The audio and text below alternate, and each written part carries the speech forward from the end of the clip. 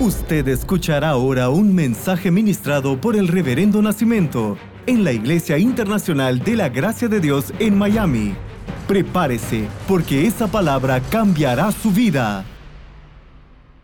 Vamos a empezar nuestra prédica, nuestra enseñanza de hoy. Estamos haciendo la serie de los nuevos comienzos. Pero yo quiero comenzar trayendo algo que Dios puso en mi corazón para compartirle al arranque de este mensaje.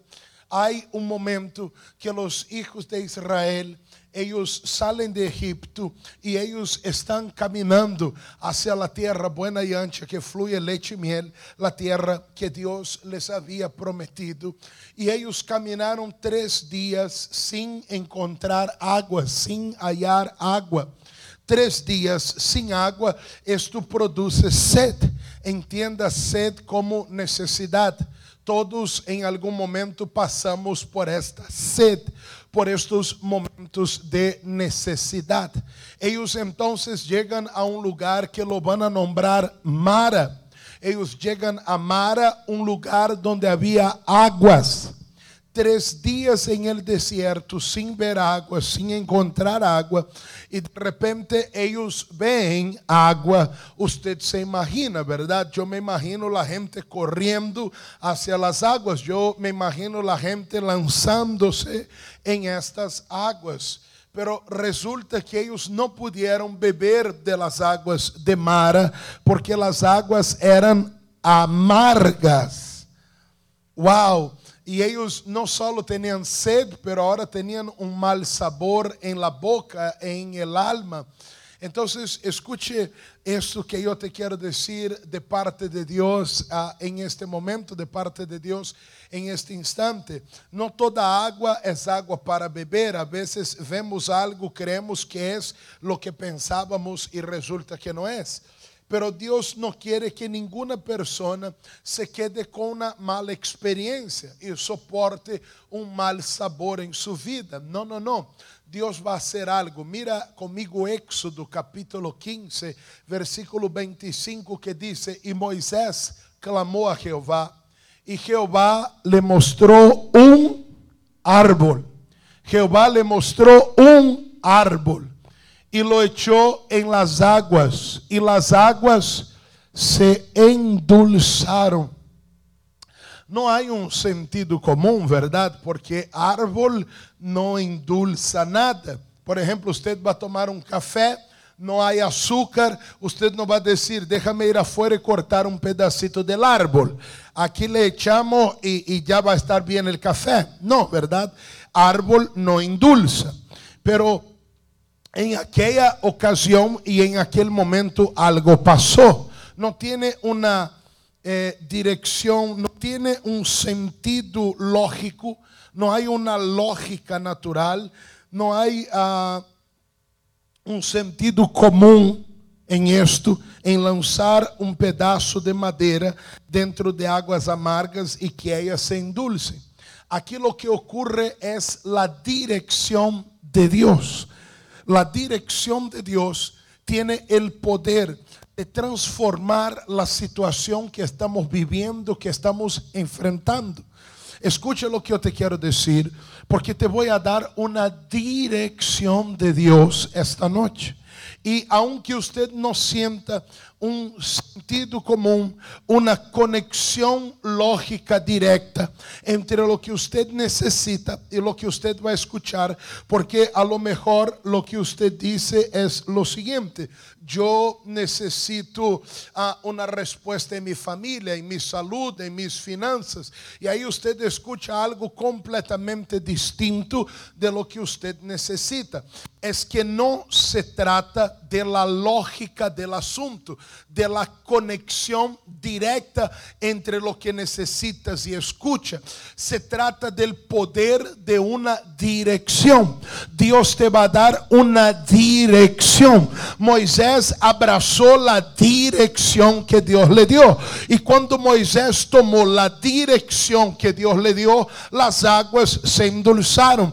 Yo no sé cuál es tu experiencia, yo no sé cuál es tu historia, pero Dios tiene una dirección para nosotros esta noche, y a través de esta dirección las aguas en tu vida se van a endulzar, aguas de la vida económica, aguas de la vida sentimental, aguas de la vida emocional. Lo que tú necesitas es tan solamente una dirección de Dios, y lo que Dios te muestre esta noche, lo que Dios te diga esta noche, lo que Dios te enseña esta noche, haz como Moisés.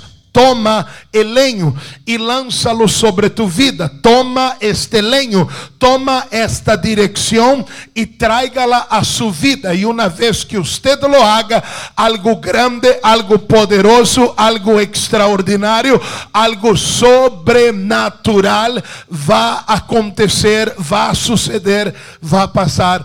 Eso es lo que yo creo y ministro sobre su vida en el nombre de Jesús.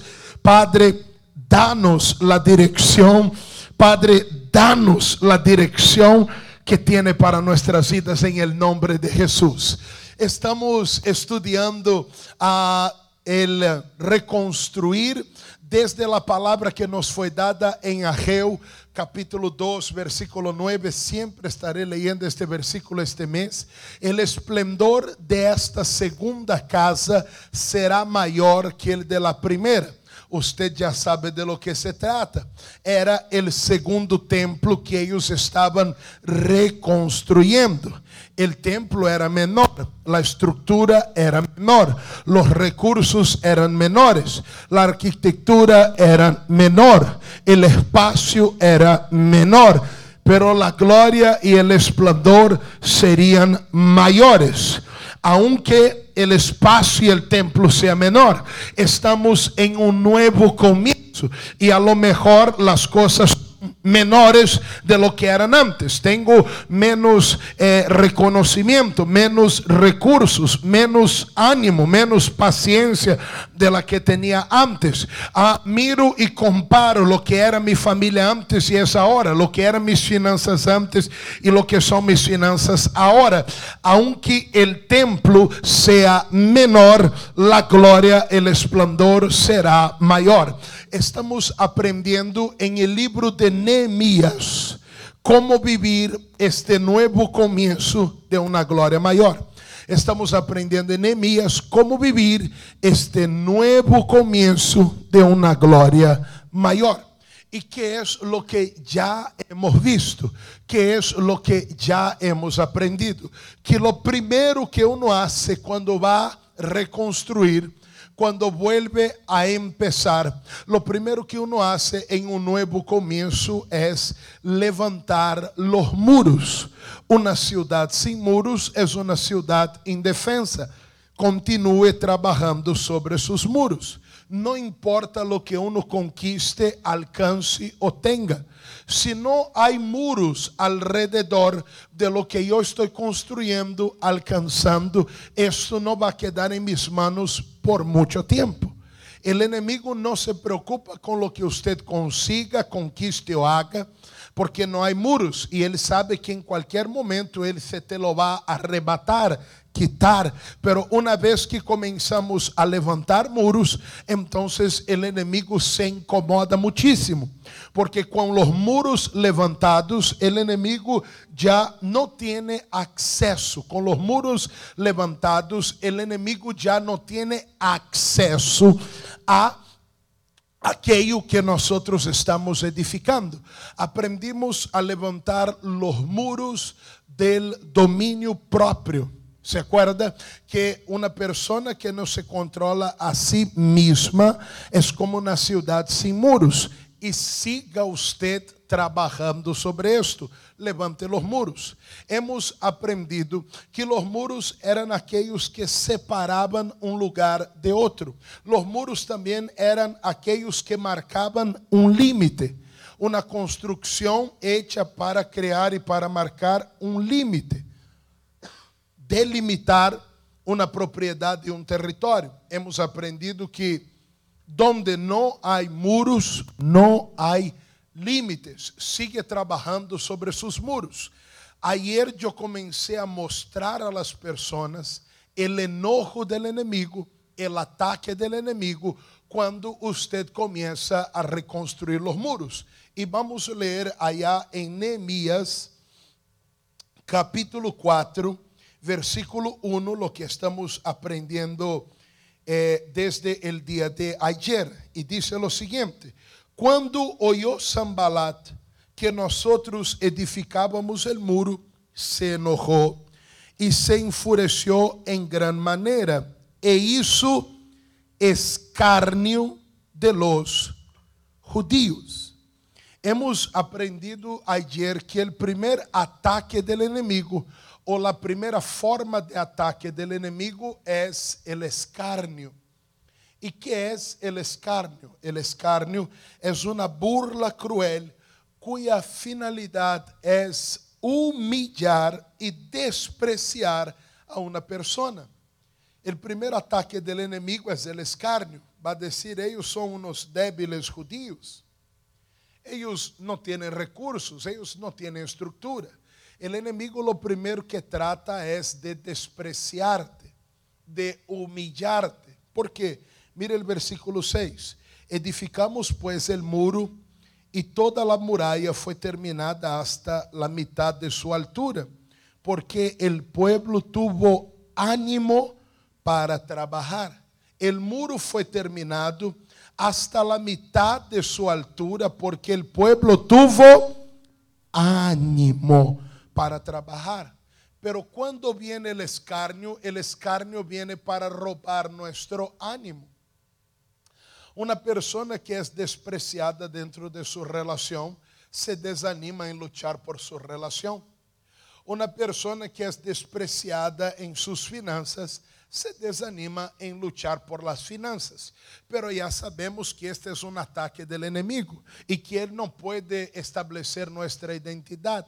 Circunstancias temporales no pueden establecer la identidad de un ser eterno. Dios siempre verdadero, y lo que se opone a Dios mentiroso. Las cosas van a ser, las cosas son exactamente como Dios estableció y dijo que ellas son.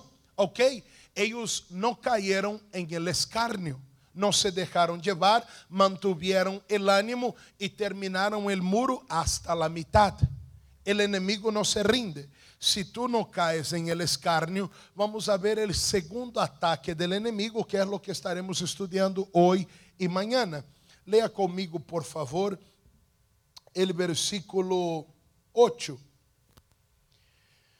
Vamos a leer el 7 también para dar el contexto a las personas. Pero aconteció que oyendo Sanballat y Tobías y los árabes, los amonitas y los de Asdod, que los muros de Jerusalén eran reparados, porque ya los portillos comenzaban a ser cerrados, se encolerizaron mucho y conspiraron todos a una para venir a atacar a Jerusalén y hacerle daño. ¿Y cómo era este ataque? Versículo 11. Vamos a ver cómo era este ataque ahora. Y nuestros enemigos dijeron: no sepan ni vean hasta que entremos en medio de ellos y los matemos y hagamos cesar la obra. No sepan ni vean hasta que entremos en medio de ellos y los matemos y hagamos cesar la obra. Escuche esto que yo te quiero decir, porque esto es importantísimo. Ponga atención aquí. El enemigo no pudo con el escarnio. Ahora vamos a hacer un otro ataque, porque ellos no pueden seguir reconstruyendo. El objetivo es siempre que usted desista de levantar los muros, que usted desista de vivir el nuevo comienzo que Dios tiene para ti. Pero ahora la estrategia ya no es escarnio. Escarnio es algo evidente, es algo real, es algo que tú lo ves, tú lo sientes, tú lo escuchas. Escarnio es algo visible, algo que está allí delante de ti. Pero ahora no. Ahora lo que vamos a hacer, ponga ahí para ellos de nuevo, por favor, en la pantalla. Vamos a hacer lo siguiente, vamos a entrar en medio de ellos sin que ellos se den cuenta. Vamos a entrar en medio de ellos y ellos no van a saber ni lo van a ver hasta que los matemos. Mira, nosotros vamos a ir en silencio, astutamente. Nos vamos a filtrar, vamos a entrar en medio de ellos y ellos no se van a dar cuenta hasta que estén destruidos. Ahí es cuando sabrán que nos hemos metido ahí.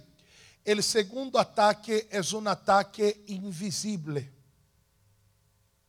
No es algo audible o visible. No. El segundo ataque es este ataque invisible. Cuando el enemigo dice, vamos a entrar en medio de ellos sin que ellos se den cuenta. Y una vez que estemos adentro, vamos a comenzar a matarlos. O sea que el segundo ataque del enemigo es entrar en medio de nosotros. Y yo no quiero hablar nosotros como iglesia o entrar en medio de la iglesia, sino entrar en medio de mi vida sin que yo me dé cuenta. Pero ¿podrá el enemigo entrar a mi vida sin que yo me dé cuenta? Sí puede. Y si él entra y tú no te das cuenta, él entró y entró para destruir. Y de repente algunas personas dicen, yo no entiendo, de un momento a otro todo comenzó a salir mal. Yo no entiendo, de la noche a la mañana todo comenzó a bajar en mi vida. De un momento a otro todo se puso más difícil, más complicado. Esta es la estrategia del enemigo, sin que ellos se den cuenta. ¿Y cómo esto puede acontecer, reverendo? Vamos al siguiente versículo, por favor. 2 Corintios 10:5. Dice así, yo leí esto ayer la primera parte. Derribando argumentos y toda altivez que se levanta contra el conocimiento de Dios. Y llevando cautivo todo pensamiento a la obediencia a Cristo. Llevando cautivo todo pensamiento a la obediencia a Cristo. Escuche lo que eu te voy a decir. Una de las formas que el enemigo encontró de entrar en medio de nosotros sin que nos demos cuenta es a través de los pensamientos. Cuidado, porque quando eu hablo de um ataque invisível, a primeira forma são os pensamentos. Há pensamentos que Deus traz a tu vida, há pensamentos que usted los tiene, pero há pensamentos que van a venir, que van a llegar a tu mente, e é el enemigo tratando de entrar sin que usted se dé cuenta. Les doy dos ejemplos rápidos. El primer ejemplo es cuando el pueblo de Israel va a conquistar la tierra buena y ancha. Ellos entran, ellos ven que es la tierra, pero los 10 espías comenzaron a pensar. Ellos son gigantes. Nosotros somos langostas. No podemos en contra de ellos. Ellos nos van a aplastar. Ellos comenzaron a pensar. Pero déjame decir una cosa. Ellos no eran esclavos antes. Y Faraón, la última Coca-Cola del desierto. Y los egipcios, los temidos egipcios, la mayor nación del planeta. Y Dios no destruyó a los egipcios. Quando hubo as 10 plagas sobre Egipto, as plagas nunca tocaram a Gosém. Será que eles não se dão conta que os egípcios também eram peligrosos, também eram gigantes, e que Deus los hundió em meio del mar, e que Deus los azotó hasta que ellos no pudieron más. Esto era un hecho. Dios estaba con ellos. Y el Dios que los hizo vencer a Egipto es el Dios que los haría vencer ahora. Pero entró, mírame, ponga atención, entró un pensamiento acá. No, hombre, ¿qué va? Esos son gigantes. Mira cuál es la estrategia del enemigo. Vamos a entrar sin que se den cuenta. Parece un pensamiento de ellos, pero era una acción del enemigo que trataba de desviar, de impedir que el pueblo viviera el propósito de Dios. Vienen los 10 y ellos hablan lo que ellos piensan. No, ahí no podemos. ¿Quién dijo que no podemos? Es lo que pensamos. Ellos son gigantes y nosotros langostas. ¿Quién dijo que somos langostas? Es lo que pensamos, es lo que parece. Si vamos ahí, nos desbaratan, nos descuartizan. ¿Quién dijo esto? Es lo que pensamos. Cuidado, porque el enemigo se mete sin que te des cuenta y eso es destructivo. Esto fue destructivo porque la mayoría de aquella generación, o sea, a excepción de Josué y Caleb, los que tenían una edad mayor, no pudieron nunca entrar en la tierra a causa de un pensamiento. ¿Y qué es lo que viene entrando en tus pensamientos? Yo nunca voy a ser feliz. ¿De dónde tú sacaste esto? Esta persona nunca va a cambiar. ¿De dónde tú sacaste esto? Yo nunca voy a poder. ¿De dónde tú sacaste esto? No, es que esto es simplemente imposible. Cuidado, porque después del escarnio viene el pensamiento invisible. Mi matrimonio nunca va a funcionar. ¿De dónde tú sacaste esto? Yo nunca voy a ser feliz dentro de esta familia. ¿De dónde te salió esto? El enemigo se mete. Vamos, entremos en medio de ellos y que no se den cuenta hasta que los destruyamos por completo. Por eso, si estamos en un momento de reconstrucción y estamos levantando los muros, tenemos que batallar y saber que el enemigo va a venir en contra nuestra. Viene en contra nuestra a través del escarnio, pero viene en contra nuestra a través de estos ataques invisibles. No te das cuenta hasta que estás completamente por el suelo. Cuidado con estos pensamientos que representan el enemigo tratando de filtrar tu vida. Mira lo que dice la palabra de Dios en Filipenses 4:8. Por lo demás, hermanos, todo lo que es verdadero, todo lo que es honesto, todo lo puro, todo lo amable, todo lo que es de buen nombre, si hay virtud alguna, si algo digno de alabanza, en esto pensad. Usted no tiene que pensar todo.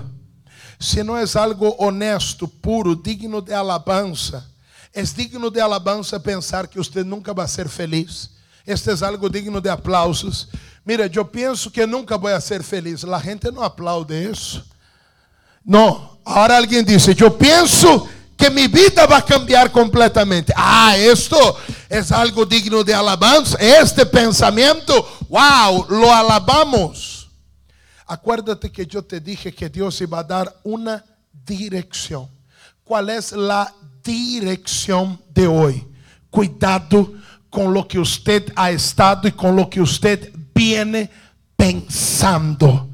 Cancelamos pensamientos que están disfrazados, que son el enemigo tratando de filtrar tu vida. La Biblia dice en Isaías 26:3 que nuestro Dios guardará en completa paz aquel cuyo pensamiento en ti persevera, porque en ti ha confiado. Muchas personas desistieron, se rindieron, tiraron la toalla porque pensaron que era en vano. Mantén tu pensamiento, persevera tu pensamiento en el Señor. y Él va a traer completa paz a tu vida. Cautive los pensamientos a obediencia a Cristo. Estamos en un nuevo comienzo. La gloria será mayor. Toma este leño hoy. Toma este árbol hoy. Y las aguas de tu vida se van a endulzar. Déjame orar por ti, Padre, en el nombre del Señor Jesús. Yo oro por todas las personas que nos están escuchando ahora mismo. Dios, y yo no sé qué es lo que esta persona ha estado pensando en el día de hoy. Pero lo que sí sé, oh Dios, es que la mayoría de estos pensamientos no han venido de ella, no han venido de él. Por eso yo tomo autoridad en el nombre del Señor Jesús. Y exijo ahora, ordeno ahora, mando ahora que este mal, que esta acción maligna suelte la vida de esta persona, suelte los caminos de esta persona y salga en el nombre del Señor Jesús. Yo estoy ordenando, oh poder de Dios, oh unción de Dios, oh virtud de Dios, entra ahora sobre este hombre, sobre esta mujer, sobre esta persona, y que haya ahora, Dios, Señor, una transformación en nuestro entendimiento. Padre, estamos abrazando la dirección esta noche. Y cuando abrazamos la dirección, tu poder comienza a fluir, curar, liberar, transformar, restaurar y restablecer. Oh, y esto es algo poderosísimo. Por esto ahora el poder transformador de mi Dios fluye. Dios, y donde hay aguas amargas, en la salud, en las finanzas, en el matrimonio, yo termino transformación ahora. Yo digo que estas aguas se endulzan ahora en el nombre de Jesús. Yo decreto esta bendición ahora. Para la gloria de mi Dios, yo te bendigo ahora. Yo determino cura, liberación. Yo determino un rompimiento sobrenatural sobre tu vida. En el nombre del Señor Jesús. Te bendigo ahora. En donde me estés escuchando, el poder de mi Dios fluye sobre ti. Amén. Gloria a Dios. Aleluya. Oh, gloria a Dios. Amén. Usted escuchó el mensaje ministrado por el Reverendo Nascimento. Manténgase en contacto con nosotros a través de nuestras redes sociales y disfrute de todos los mensajes. Nuestro Facebook es www.facebook.com/IIGD Miami o descargue nuestro aplicativo IIGD Miami, Iglesia Internacional de la Gracia de Dios en Miami, 8546 Southwest y la 40 Street, un lugar de conexiones divinas.